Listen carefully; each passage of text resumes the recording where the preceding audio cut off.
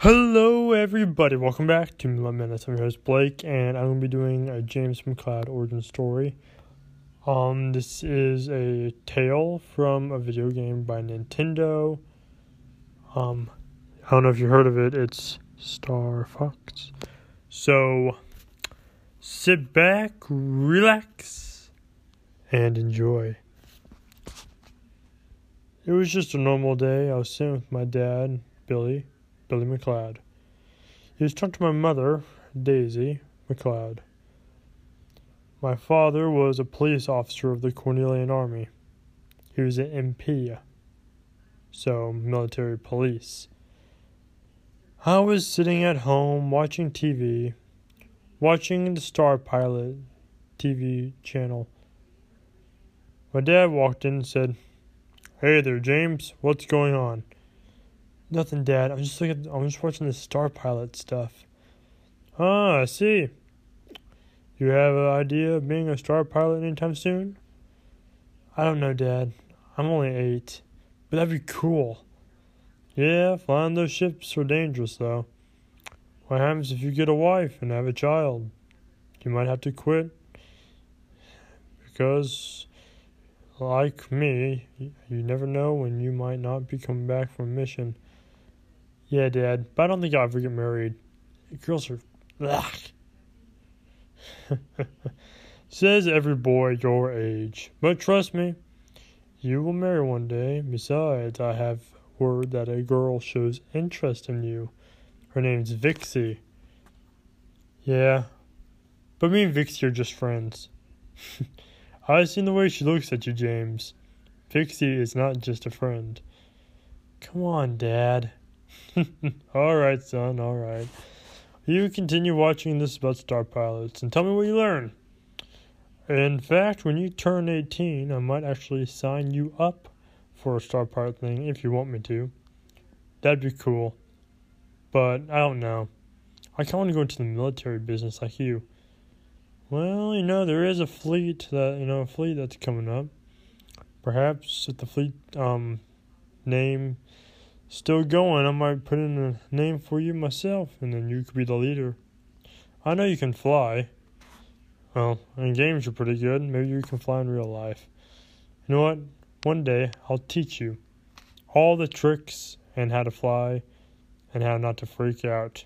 Because trust me, the G-forces will shake you up a bit." "Alright, Dad." Well, my dad went off to the military. He had to do some drilling and had some duty to take care of. And I finished watching the TV show about Star Pilots and what their jobs are. Now, I saw one pilot that I knew quite well. He actually is my friend. Now, me and him had a big age difference, I will say. About 10 years difference. He was 18. And I was only 8. His name was Peppy Hare. He said, Yeah, I've been friends with Billy's son, James, a lot, and being a Star Pilot's fun, but it'd be more fun if James was here. He's only 8 right now, but hey, by the time I turn 20 or near 30, he would be a great companion to have in this team." I smiled. Peppy was always so nice, and he always came over and hung out every here and there. He brought me games a lot too, and I loved playing the games with him. He always beat me, but it didn't matter. He was always a good sport about it and even let me win sometimes. And a few times, in fact just recently, I actually beat him at Star Wars Battlefront Elite Squadron. He was upset for a little bit, because that was his game of expertise, as he called it, but was actually quite impressed I managed to beat him at his favorite game. And after the misery and pain of losing to a kid who is well younger than him, he smiled and joked around. Me and Peppy were good friends. One day, I was with my mother, Daisy. She was making cookies for me. And then we got a knock at the door. The knock that made my life the worst possible day of my entire life. Vixie came to the door and said, James. Hi, Vixie. Who are these guys? Why is one of them your dad? Yes. Let's go inside. We'll play some video games. We'll let you and Daisy talk. Daisy said, Oh, hey, Vixie, what's... She cut short. Fox, why don't you and... James. Why don't you and Vixie go upstairs for a little bit? Fox was my nickname. She liked calling me Fox when she was happy, but I always knew when she was sad because then she'll use my real name, James. Okay. But we listened in from the stairs. Against Vixie's better judgment, Daisy had her hand covering her mouth as she held out one hand to accept my dad's uniform. We're sorry, ma'am. There was an attack on the base. Aperoids. They attacked. Your dad saved hundreds of lives. And then he was shot. So then your husband ran and tried to save your father.